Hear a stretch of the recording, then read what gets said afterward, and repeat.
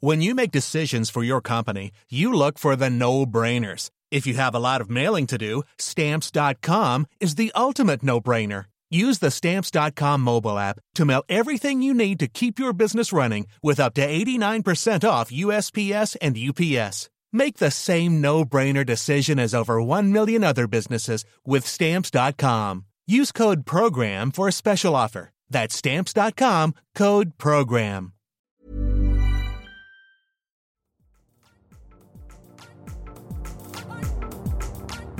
Welcome to our podcast, episode 2. I'm Jahan Jones. How you feeling, y'all? I'm good. It's your girl, Taryn Finley. And it's your boy, Shakir Ramblay. And let's dive right into it because there's a whole bunch of fuckery going on right now. So, with all the social justice outcry happening, ongoing protests all over the world due to police brutality and systematic racism, there's been yet another unarmed innocent black man, Jonathan Price, killed in a senseless police shooting in Texas. Police officer Sean Lucas, who works at the Wolf City Police Department, was arrested by the Texas Rangers and booked into Hunt County, Texas jail. His bond was set at $1 million according to police records. And lawyers say Price intervened in a fight between a man and a woman at a Dallas gas station before the shooting. His family lawyer also said that he was unarmed. And Officer Lucas has been charged with murder and booked into the Hunt County jail. You know, we've heard this story so many times. It is almost sad because we could almost expect to hear a story like this once every couple of months or once a month. But the irony about all of this was that Jonathan Price, there was some post on Facebook seen of him advocating for Blue Lives Matter and saying that, you know, he has not had a negative relationship or negative interactions with police. What do you all make of this? I mean, just because you call the sky green don't make it not blue. You know, like you can literally believe whatever you want to about this country, about the ways in which this country treat black people. But the fact of the matter is we are still targets by the state. We are still disproportionately killed by police officers. And I don't care how Blue Lives Matter, how delusional you want to be about that. Like, white people won't save you from the fact that that is the truth. You know, like, to Terrence's point, I think each of us engages in anti-racist work in one way or another, whether it's like through the things we create or whether it's through more direct action. And I don't know about y'all, but I never see myself as being in debate, to Terrence's point, with people who just deny outright truths. You know, like, the movement is so much bigger than just one person. The anti-racist movement is bigger than Jonathan Price as an individual. So even when someone expresses a disbelief in this thing that we all know to exist, you can't really allow yourself to get bogged down in that, because if we entertained every ludicrous opinion about racism, no work would ever get done. You know, I think of the tragedy of Jonathan Price and just consider the fact that as anti-racist advocates, we're doing work for people like that, even if they don't understand that we're doing work on their behalf. When I think about this story, I think about the fact that your politics won't save you from white supremacy. Your wealth won't save you. Capitalism won't save you. The way you dress, all of these things that people often think, their ideologies, their beliefs will prevent white supremacy from affecting or impacting them. This shows you that does not matter at the end of the day. And if you disbelieve it, that is not even just a symptom. That is a direct function of racism. Like, racism wants us and works to make sure that not only do just white people believe or take part in these systems, racism wants even black people, the people who it impacts directly, to also play into that. So Daniel Cameron. Exactly. It's very tragic to me because it reminds me of those who were enslaved on plantations and would snitch to the quote unquote master slave owner or whatever on other black people on the plantation. It's like, you know, you're being used as a tool. Like they will literally use you to make sure that we don't see freedom. And I want to make it really clear to our listeners that we are not trying to indict this man at all, because the fact of the matter is, whatever, regardless of his politics, he should still be with us, period. We have to make sure that we're doing what we need to protect ourselves and our entire community. That's such a great point, T, because ultimately Jonathan Pryce was claimed by racism, this thing that he wasn't able to really fully fathom. And I feel like that kind of is the environment we're living in right now. I know certainly y'all must have heard that the president of the United States caught coronavirus, yes? It feels like that's a similar dilemma, not acknowledging the reality of this very dire circumstance. Trump has announced that he tested positive for coronavirus. That announcement, of course, coincided with an outbreak in the White House that has infected dozens of White House officials and staff and members of the press. I want to know what y'all think about this notion that we should feel sorry for Trump. Go ahead, Shaquille. Go ahead. This story reminds me of a time when there was a fashion show in Fashion Week and Tiffany Trump was sitting at the fashion show. People didn't want to sit next to her. People were like, oh my God, it's just politics. Why don't people want to sit next to her? And what people need to understand is when you're a political force, when you're a politician, you represent the policies that you try to enact. And President Trump, or 45th, has enacted a lot of policies that have hurt and harmed people. He is responsible for over 200,000 deaths in the United States. So why should we feel bad for someone who does not show any regard for human life because he's taken off his fucking mask? He doesn't give a fuck about the health of the people who work for him, clearly. Why should people care for someone like that who clearly does not care or have any regard for the lives around him?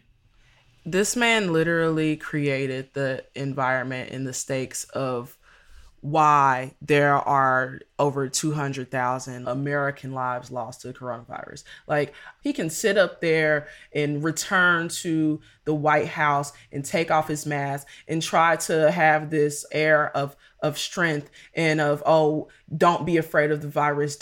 We have the best health facilities in the world, in America. Mm-hmm. But it's like, if you look around, the people who are most disproportionately impacted by coronavirus, they do not have access to those things. They do not have presidential suites. They are not able to call off of work and be able to genuinely rest and recover. There is a process for that. And for you to sit up there and to take your mask off, even though we saw your ass you could barely breathe, you were struggling.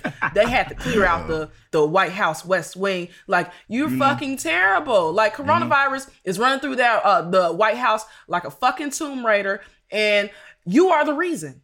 And my issue is we haven't had a single national day of mourning for any of the people who have died from coronavirus. At all. I'll be damned if the first day we do have one, we're doing so for the still living president who proliferated this virus to begin with, who allowed it to run rampant throughout the United States. I come from a neighborhood where thousands of people have died from coronavirus, died lonely, painful deaths that he concurrently mocked them over. He denied them ventilators. He denied them critical medical supplies they needed to stay alive.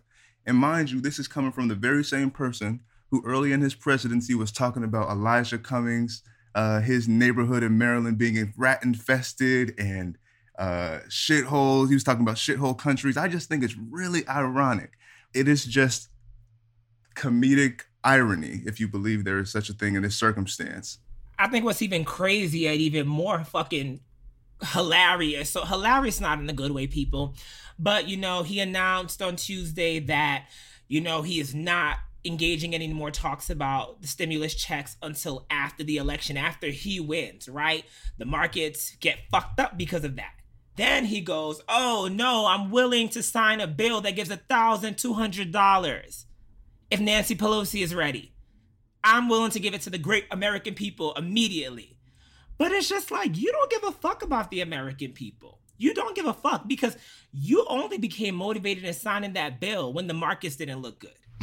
I just want to add, throughout this 4 years, a lot of people have talked about how toxic Donald Trump is, and I can just think of no more fitting metaphor to close out his first term than him being a literal wafting cloud of death. On that note, Senator Kamala Harris faced off with Vice President Mike Pence for the latest debate. This was the first time ever a Black woman has taken the debate stage on a presidential ticket. It was definitely a historic moment. It felt really great to see my fellow Howard Bison on stage, but let's really get into the nitty-gritty, y'all. It felt like a real debate in comparison to the first presidential debate between Trump and Biden. But there were so many microaggressions and blatant racism on that stage that it made me equally as sick to my stomach as the first one did. I know that everybody is talking about the motherfucking fly that landed on his head, and that's probably what Mike Pence. Yes, that landed on Mike Pence's head, and the fly stayed there for about 2 minutes. But I don't give a fuck about the fly. I think that the fly is a distraction. And yes, I know a fly can smell bullshit from a mile away. But what I'm focused on is this. Take a listen. Well, our heart breaks for the loss of any innocent American life. And the family of Breonna Taylor has our sympathies.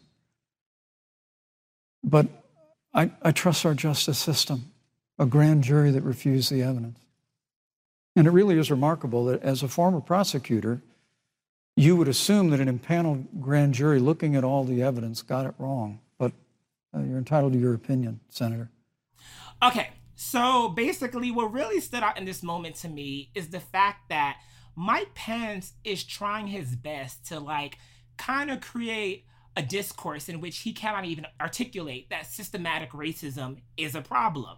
And that's just crazy to me because according to the Harvard T.H. Chan School, the public health school, Black people are 3 more times likely than white people to be killed during a police encounter. And he also says something to the effect of, President Trump has Jewish grandchildren. So of course, this is a man who loves all Americans. But that was bullshit to me too, because Thomas Jefferson had Black slaves and Black children. Listen, I really wasn't surprised when Pence did that spin. Both of them, to be honest, did a lot of non-answers to questions. However, I think Pence's non-answers were a bit more severe than Kamala's non-answers. And it felt very much like a nice, nasty version of what Trump does. Mike Pence's sole role in the administration, I think he has 2 roles. One is to give everything Trump does a veneer of politeness, because he's kind of manicured this image over the last 20, 30 years. When he was a conservative media figure, he was on the radio, carefully crafting this message of conservatism that he could weave into even overtly oppressive policies like Donald Trump's. All of the warts that Donald Trump bears, Mike Pence bears them as well. He just tries to do a much better job of obscuring them from the public. Also, I have to say, I don't mind the fly memes. I love that thread about You're not going to take joy from us. And the fly memes. That's my nigga Fly Sean. That's my nigga Fly Sean on the TV. I feel like we can walk and chew gum at the same time. We need, in these dark times, we need some comedic relief, The fly was in my comedic relief. Kamala acting like a Black auntie with that face, that was my comedic relief. No, that was a Black mama. She wasn't acting. She is a Black auntie. Okay, those facial expressions were priceless. I'm so ready to see more of it.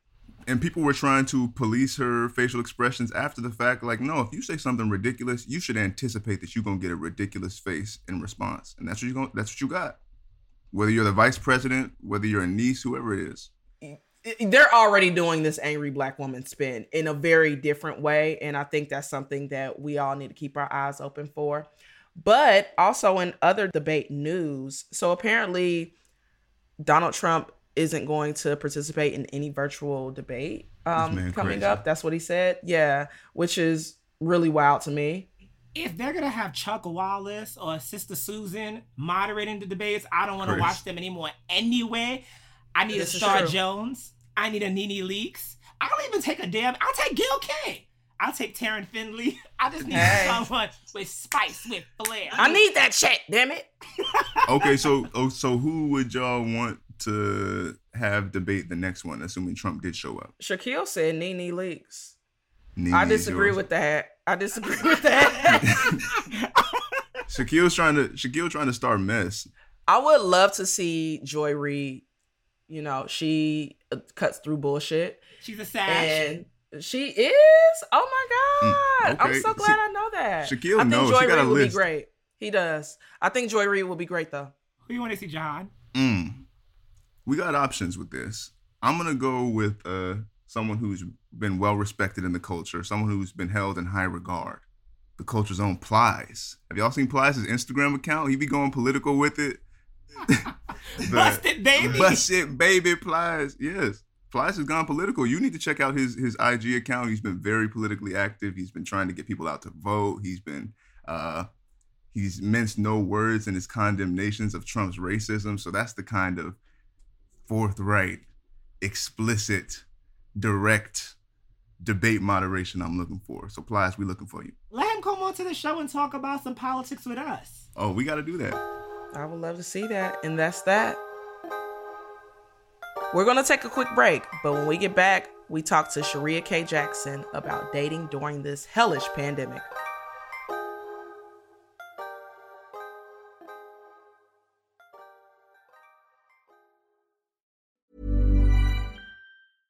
Hey, I'm Ryan Reynolds. At Mint Mobile, we like to do the opposite of what Big Wireless does. They charge you a lot, we charge you a little. So naturally, when they announced they'd be raising their prices due to inflation, we decided to deflate our prices due to not hating you. That's right. We're cutting the price of Mint Unlimited from $30 a month to just $15 a month. Give it a try at mintmobile.com/switch. $45 up front for 3 months plus taxes and fees. Promo rate for new customers for limited time. Unlimited more than 40 gigabytes per month. Slows full terms at mintmobile.com.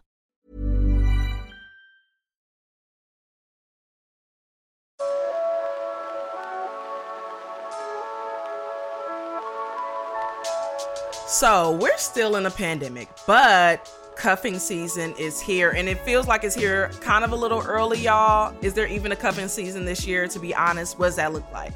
Joining us today is renowned career and dating coach and author of Boss Bride, The Powerful Woman's Playbook for Love and Success. My former boss, my always icon, Sharia K. Jackson, y'all. She's here to help us help y'all to figure out some of these COVID cuffing season shenanigans and quarantine bay dilemmas that are going on right now. Welcome, Sharia. Thank you so much. It's an honor to be here, Taryn. And it feels like all of 2020 has been cuffing season, so this is right on time. Low key. No doubt. Low key. So, like you said, the game has changed, especially this year. Mask on, mask off, for real. The safest place seems to be online to meet people, and that can honestly be a little bit too intense too. Getting to know folks virtually seems to be tiresome, especially when it comes to almost being like a game on these apps, on social media, whatever. And don't get me started on the dating rules that Twitter loves to lay down every other day. Is it even worth it to pursue dating right now, especially like online? Absolutely. Love is always on the menu. And if there was ever a time that you want somebody to cuddle up with, somebody to hear your woes of what's going on and everything's happening, it's of course. And the reality is cuffing season, even though we just think it's on Urban Dictionary, it's real. It's scientifically backed up. That when temperatures cool off, we're spending more time indoors. We crave more physical contact. We are more, and our social circle, the way we socialize also slows down. So we're more conscious. You can be out and about. In a typical summer, you're usually out and about. So you might not notice if it's just you when you get home. But that happens every year where this time of the year people are more reflective. Now, 2020 is a whole other thing, right? You have a global pandemic where a lot of people have been in the house way before September, October, November rolled up. And so a lot of people in the dating world, we've seen definitely people, online dating sites are skyrocketing. A lot of them have integrated more tools to make it easier in a pandemic world, where you see Match.com has a new thing called Vibe Check, where you can do a video conference. Bumble, the same thing. Over the summer added the video conference. So it's like, it's not just swipe or, message and then we meet. It's that in between space. If I'm risking basically my health to meet you, I want to make sure it's actually worth my time to leave my house. But absolutely, you want to always be in these streets. Right. always be in these streets. That's the only encouragement we needed. That's all the encouragement we needed. I'm loving all of this because it's truly feeling like an Oprah love class. But I have to ask a question for all of my friends. You know, sometimes being Black and queer, there seems to be a disconnect on like some of the apps that we use. So what are some tools that folks are using to get chose this cuffing season other than dating apps? You meet like-minded people in like-minded spaces. So if you are someone who is like, you know what, I'm not sure I want to be on these apps, just stay. There's so many ways you can stay social digitally. I know I participated in an event recently with MyPad, which stands for the most influential people of African descent. And they literally had Black people on every continent except for Antarctica. And we were talking around leadership and development, but it was a way to be doing something great for the world while also meeting new people. And I definitely had somebody who was on the continent of Asia, I'm in North America in Atlanta, slide me a DM after being in the space. So you want to stay social in whatever communities you care about. Right now, obviously, there's so much going on politically. Stay involved, whether it's the call banks, whether it's the campaigns you care about. Go ahead and get in there, put your video on in every opportunity you get, whether it be work, whether it be social, and you're constantly expanding your network. And don't be afraid to let people know you are in the market because they don't know. So we want to make sure we let people know it's okay to slide in these DMs. You're dropping gems.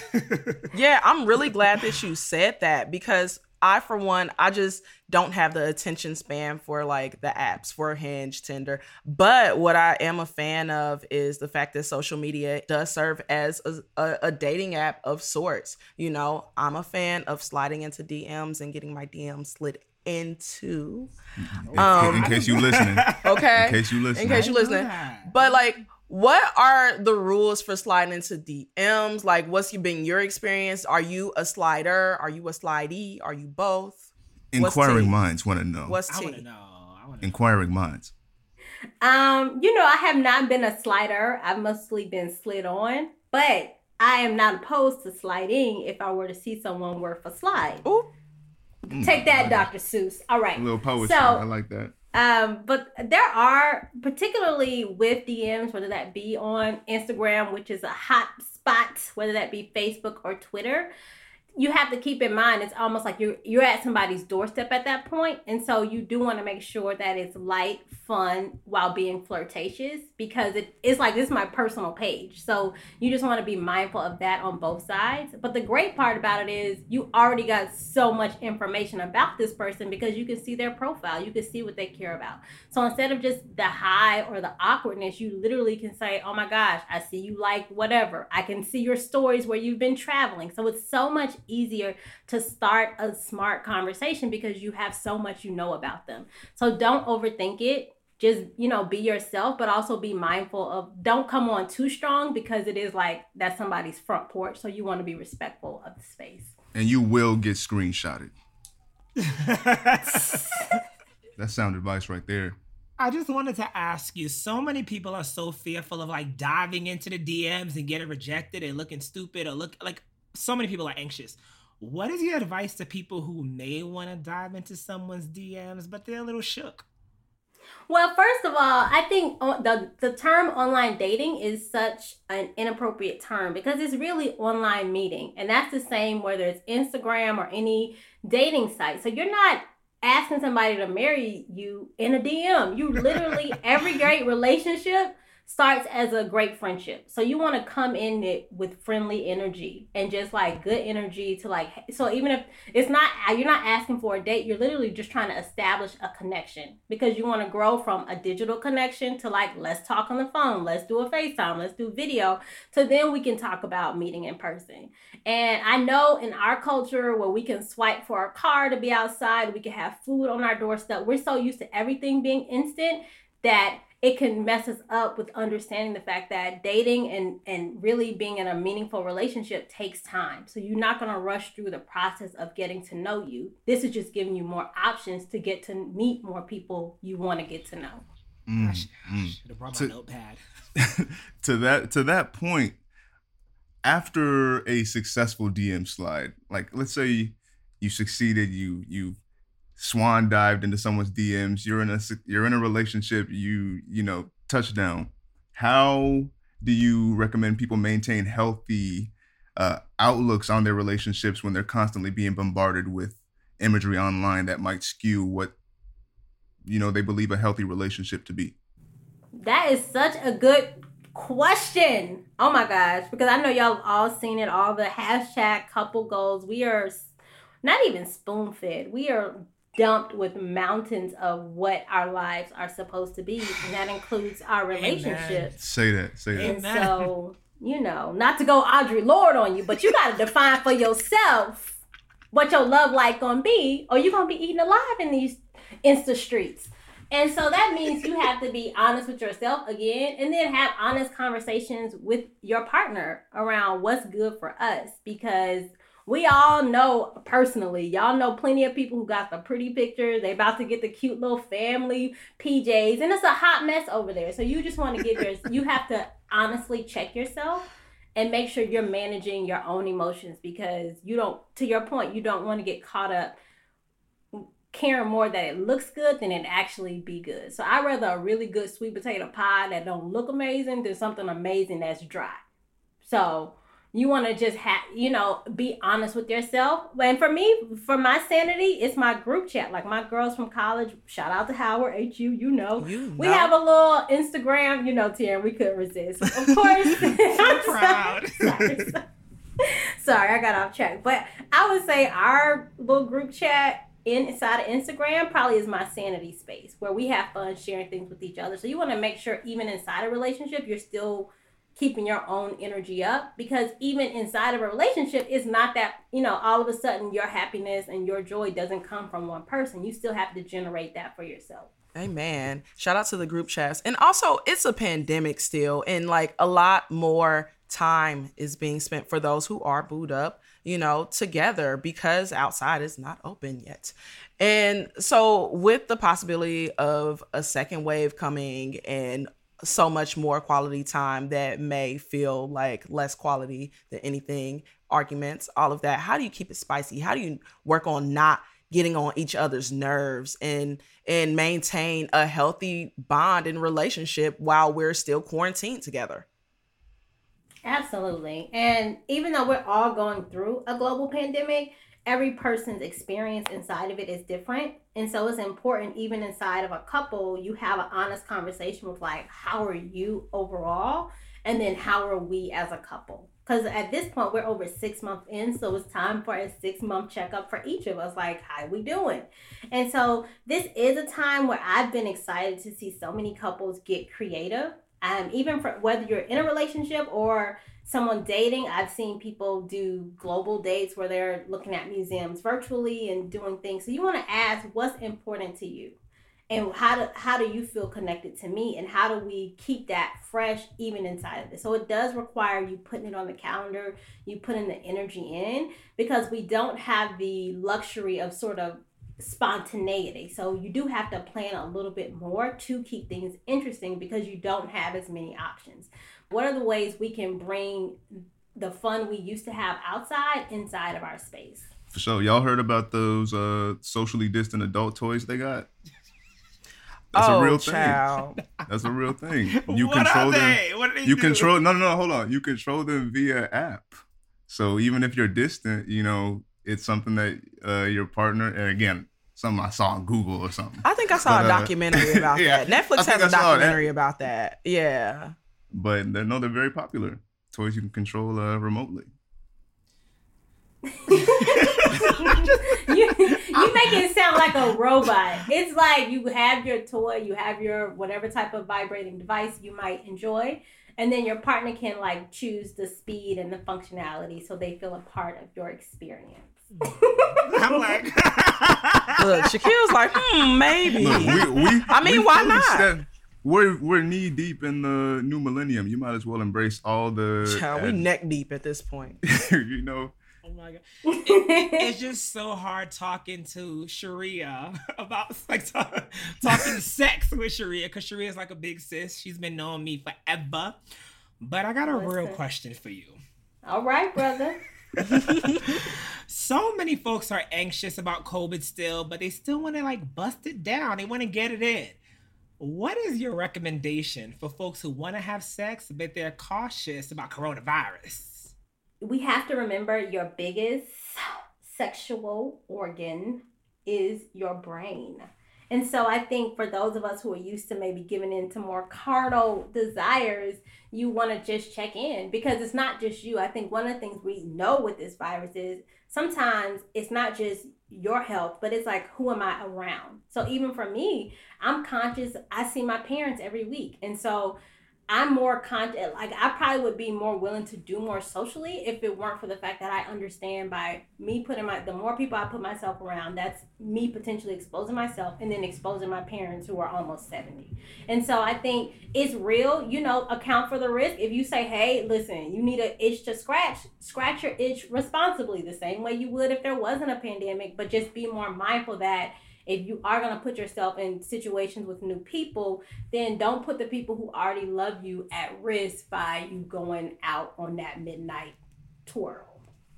Speaking about risk with old people, a lot of exes and old flings are starting to pop up for us all, for all of us. What are some things that you should consider before rekindling an old flame? Excellent question. Is this where I get to tell you that one of my exes sent me a whole letter in the mail that he sprayed cologne on? Oh, shut up. No, he didn't. He went snail mail. But I actually kind of love that. But also, he went snail mail with it. Was it good cologne? Was it expensive? Was it he always had good cologne. Yeah. He invested in stamps. Was it YSL? Look at y'all. I can. This brother went to the post office. Return a high five. Like, it don't matter, because there's a reason he's the ex. And I think we always have to be on. It can be so tempting, especially now where so much feels unknown. We're very tempted to lean back to the known, right? And so we feel like 2020, I don't know what's coming, but I know you. But there's a reason that we aren't together. And so sometimes we both can grow, and the reasons we aren't together have been addressed. But if the reason we aren't together has not changed, then it can be you setting yourself up for more, hurt down the road for a short-term fix. But that's a personal decision you have to make. But anytime you're going back into the crates, you got to remember they're in the crate for a reason. There's so I enjoy getting the letter. My girls, oh my gosh, we love him. And I'm like, yeah, and he's not, I left him and he didn't come in 2020 for a reason. So no. I mean, that's why I always tell people I don't have exes. I have Ys. Like, why the fuck? Okay. He been sitting on that one. It's true. He's definitely been sitting on that one. It's a bar. I like it. I love it. It really is. Why the fuck was I with you? This period has a lot of people feeling introspective. You got nothing but time and opportunity, I suppose. Exactly. A lot of people are looking back, reaching back. And there's thank you next. Sharia, one thing that I love about all of your work, but specifically your work within dating, is that you always implore people and yourself to look inside before looking outward. So within the pandemic, within all of this isolation that we're in, it can feel lonely for a lot of people. And I'm wondering what self-love and dating yourself looks like during a pandemic. Girl, great question, and thank you. I mean, and I'm working on finding a new word for self-love that doesn't sound like as light as that sounds, because it's hard work. Yeah. And we live in a society that tells you actually to not prioritize yourself, to look for love in other people and other things in your career. And so I say that to say I've fallen in love 3 times. And it was only on the 3rd time that it was actually falling in love with myself. And it's been like game changing, because I'm actually seeing myself as the prize. And so I don't put other people ahead of me. And it makes me a better partner. It makes me a better at everything else, because I'm not thirsty. I'm not looking for someone else to make me feel. Now, what does that look like? That asks you to love all of you. Because when we hear self-love, we think it's about bubble baths and massages, and it's really around owning your debt and your credit score, and forgiving yourself for the ish you did, and the people the whys, as Shaquille would say, the X's and the Y's, without judgment, to really release the judgment of yourself. Which takes really looking and choosing to be in this relationship with me. Because the reality is, I hope every person listening meets the love of their life and has a beautiful, amazing relationship for life. But the reality is you come into this world by yourself, and when you leave, you're going by yourself. So if you don't take some time at some point to be like, what makes me amazing? Why do I want to choose me? Then you won't be able to fully enjoy those other relationships with other people. Because how we feel about ourselves, and it's something I put in my book, is contagious. So when I think I'm amazing, other people are like, you know what, you're amazing. And if I think I'm a mess, you know what, other people are like, you know what, you're kind of a mess. And so it really asks you to slow down enough to spend time. Because every self-love is talking about, I prioritize a relationship. And every relationship is built on conversation. So you can tell if you love yourself by the amount of conversations you are having with yourself. Do you journal? Do you know what you feel? Like, how are you checking in? How I'm feeling today? How was September for me? How was 2020 been? And so if you haven't had any conversations with yourself, then you have not put that time to build that relationship. I love that so much.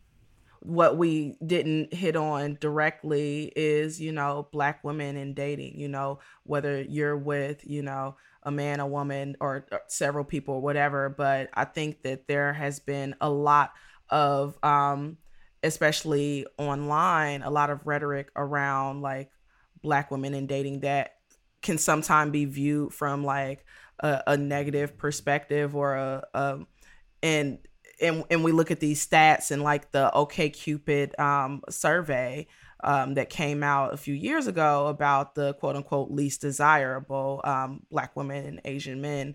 So I think it's really important to ask you about like essentially the beauty of dating while being a Black woman, and despite whatever challenges that we may face. Yeah, I mean, I'm gonna just cut right to it. I am a dark-skinned, overweight, Southern Black woman with kinky hair, and the boys are always coming to the yard, even if I'm not. Yeah! And I just say that to say that. How you feel about yourself is contagious, and why it's so important, especially for Black women to define, is because I can't wait.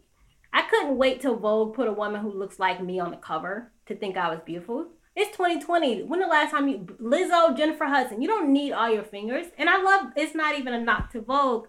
I'm just saying it's important that we own our beauty for ourselves, because we do live in a society that has never valued Black women, has never told us we were beautiful, and it didn't stop us from being beautiful. So even with that study with OkCupid, it wasn't around who was desirable. It was about who had the confidence to come swipe up on you.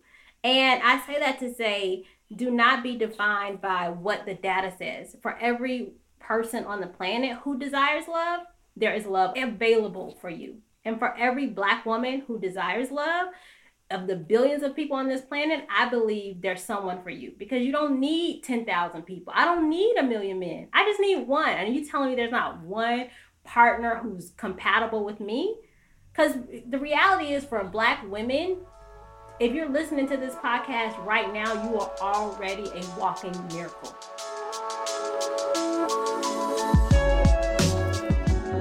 Thank you so much, Sharia K. Jackson. People, she came with a word. Thank you so much, Sharia. Thanks for having me. I love y'all. Yes, we love you too. Thank you. Blessings.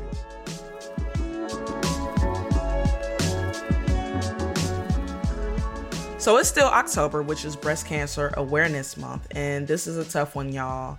Former BET and MTV host Ananda Lewis recently shared that she has stage 3 breast cancer. This was really tough for me, especially as someone who grew up, admiring Ananda. But it also is a huge reminder. The National Breast Cancer Foundation reports that breast cancer is the most common cancer among American women, and close to 1 in 8 women in the United States will develop breast cancer in their lifetime. And this does directly impact, Black women who are disproportionately affected by so many diseases. So with this, and of course, we recently lost Chadwick to colon cancer. Ladies, gentlemen, please do what you need to do to get those screenings, please, because our lives depend on it. For sure. I mean, Black women are at a much higher risk. I think it's a 45% higher risk of death from breast cancer. So like you said, those screenings are just so critical, T. Switching gears, a lot of new music was released last week. I don't know if y'all listened to the new Bryson Tiller. Woo! That new YG. Woo! I was, you know, I'm a big trap music fan. I was listening to Savage Mode 2, 21 Savage, Metro Boomin, and Morgan Freeman. Can you believe it? Morgan Freeman dropping some bars on us. He was dropping unbelievable. Ain't that some wild shit? That man literally narrated the entire album. I thoroughly enjoyed it. I've been blasting it. Y'all know I'm a baby gangster at heart. And so this was my running is my shit. What else? I like Snitches and Rats. Slide in. Looking for the I stay been hiding. Yeah. 21, let me tell you, he's been on a roll. I really enjoy 21. When you link up 21 and Metro Boomin, it's always gonna be magic. Savage Mode 1 was perfect. But then when you add Morgan Freeman, like, I don't know which movie was that? I think it was something God Almighty or something like that. Y'all remember that movie? Bruce Almighty. Bruce Almighty. There we go. Remember, he was the voice of God. And so it really felt like that. It felt like that treatment, but like for trap, for the hood. And I really appreciated that. And I can't wait to rent a car and ride down somebody Main Street blasting this shit. It knocks. It knocks. I ain't gonna lie. Yeah, and Morgan Freeman said he wanted to do it because he thought it would be a departure from some of the nice guy roles he's typically associated with. And this definitely was that. You know, 21 Savage makes this kind of raw music that I really equate to like a modern version of opera. You know, it talks about the human condition. It's talking about these deep concepts. And so for somebody as esteemed as Morgan Freeman to lend his voice to an album like this, it's not a genre that needed credibility, but just having Morgan Freeman present on it did wonders for it. Oh, that's interesting. I like that take. I thought I just liked it because it was some hood shit, but I mean, yeah, also that. But you know, a lot of times the hood shit doesn't get given its proper esteem for the storytelling. So for somebody like Morgan Freeman to see value in it is ill. Speaking of esteem, let's get into Rihanna's annual Savage X Fenty fashion show. I know y'all saw it. It premiered on Amazon Prime, and let me tell y'all, I got my entire life. It was so beautiful. It had this just amazing story arc. The fashions were amazing. They had some nice little lingerie for the kid. They had some boxers. I know, you know, y'all men out there, fellas, if y'all want to get y'all Fenty boxer on, go ahead.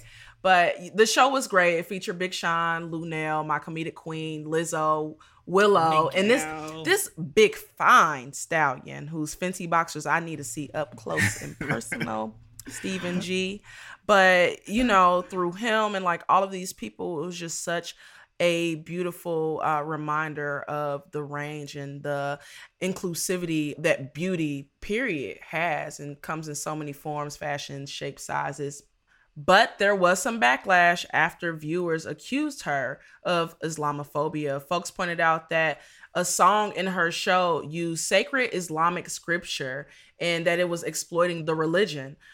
Rihanna apologized after getting called out on social media, saying, "I do not play with any type of disrespect towards God or any religion. Therefore, the use of the song in our project was completely irresponsible. Moving forward, we will be making sure that nothing like this ever happens again." And I thought that this was really like her apology was on point. You know, she took accountability for it. You know, she didn't run from it. And I believe she actually DM'd a fan who called her out and DM'd her and said that they were going to try to take it out as well. Did y'all see the show? Did y'all see the conversations around this? Yeah, I saw the show and I thought that it was iconic because, you know, when I was growing up, you just saw images of thin white people when you thought about beauty and fashion. So to kind of see a woman create a space where you see all different types of beauty represented from different ages. She had drag queens in it. She had trans people in it. She had people who body types are not consistently considered or revered as beautiful, but she showcased that those bodies are extremely beautiful. And I just thought it was a masterpiece. And that's why Victoria's Secret ain't here no more, because inclusivity is what sells. You know, I wanna go back to the love big dude Twitter was giving the Fenty boxer line. I know T said she was trying to get chose. Who is it? Stephen G, T? Stephen G, yes. I would like for him to crush me. You know, I this definitely is your would. platform. Stephen, my DMs are open for you, okay? Just like we said, we had a segment where we were talking about that exact thing, you know, nothing but time and opportunity. So exactly. The DMs is open. Exactly. So, you know, it was a great show. I was moved by it, though, you know, she made a mistake with not cross-checking and making sure that every song she knew what every song in the show was saying. But I am glad that she took accountability, because Savage X Fenty, like Shaquille said, continues to highlight the diversity of us, of bodies, of, you know, people. And it's just really good to see, and I can't wait to see what is given next year.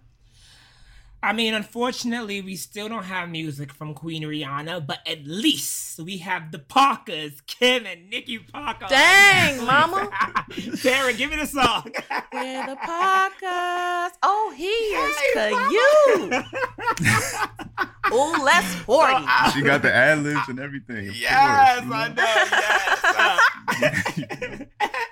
I can't do it, but I'm definitely watching Nikki Parker and Professor Ogilvy. This show is iconic for so many reasons. I think this was one of the shows that was on UPN, and those shows didn't get their roses in the past, but now they're getting their roses. And what we forget is Nikki Parker went from the Parkers to an Oscar baby to now a social justice activist, you know, fighting Netflix for discrimination. So we really have to pay homage to this show, because it's done a lot of things for Miss Parker, aka Monique, Mama Mo. And let's not forget Countess Vaughn. I think that, like, this was my introduction to Countess Vaughn, the Parkers, because I watched Moesha late. I ain't even gonna lie to y'all, but the Parkers, like, that was on my screen all the fucking time.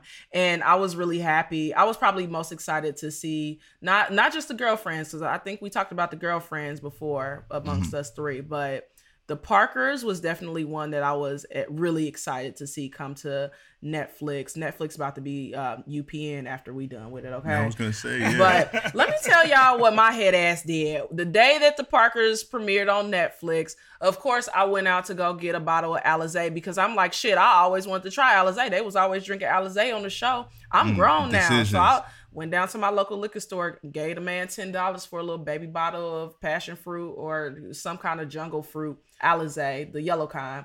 Y'all, I took 2 sips. I was on my ass. I was about to sleep. I said, nah, I don't know how our aunties drank. They used to down this. It's so sugary and so, like, strong. You mentioned Countess Vaughn, and the last thing I think about is that crazy ass music video that she did. Oh, child. See, why you bringing up old shit? Why you bringing up old shit? Give her roses. When she opens the door, y'all leave Countess alone. Look, what you mean leave her alone? We give her flowers. Okay. That's the problem. Just they left her alone for too damn long, trying to count her out as a sidekick. But Countess Vaughn is it, okay, honey? And I'm going to always be on her side. I'm always going to be on her fan club. But that video was off. That video was off. Listen, the video, I enjoyed it. I don't know what y'all talking off about. To you. I loved it. It was off to you. It was on to me several times. Time out. I won't be celebrating that music video, but I will celebrate the Parkers. Shout out to the Parkers. Stream it, watch it wherever you can. And that's that on that. Woo! And that's that for this week. Thank you to our guest, Sharia Jackson. You can follow her at Sharia on Twitter and Instagram. Our show is produced and edited by the amazing and talented Izzy Best, Nick Offenberg, Sarah Patterson, and Becca DiGregorio. I'm Jahan Jones, and you can follow me on Twitter and Instagram @_Jahan. I'm Taryn Finley, and you can follow me @_tearing it up on all socials. And last but not least, I'm Shakir Ron Blay, and you can follow me @Ron Blay, R to the O to the M to the BLAY. We'll be back next week. Until then, keep it juicy. Juicy fruit. Do. Juice. I like that. Juice.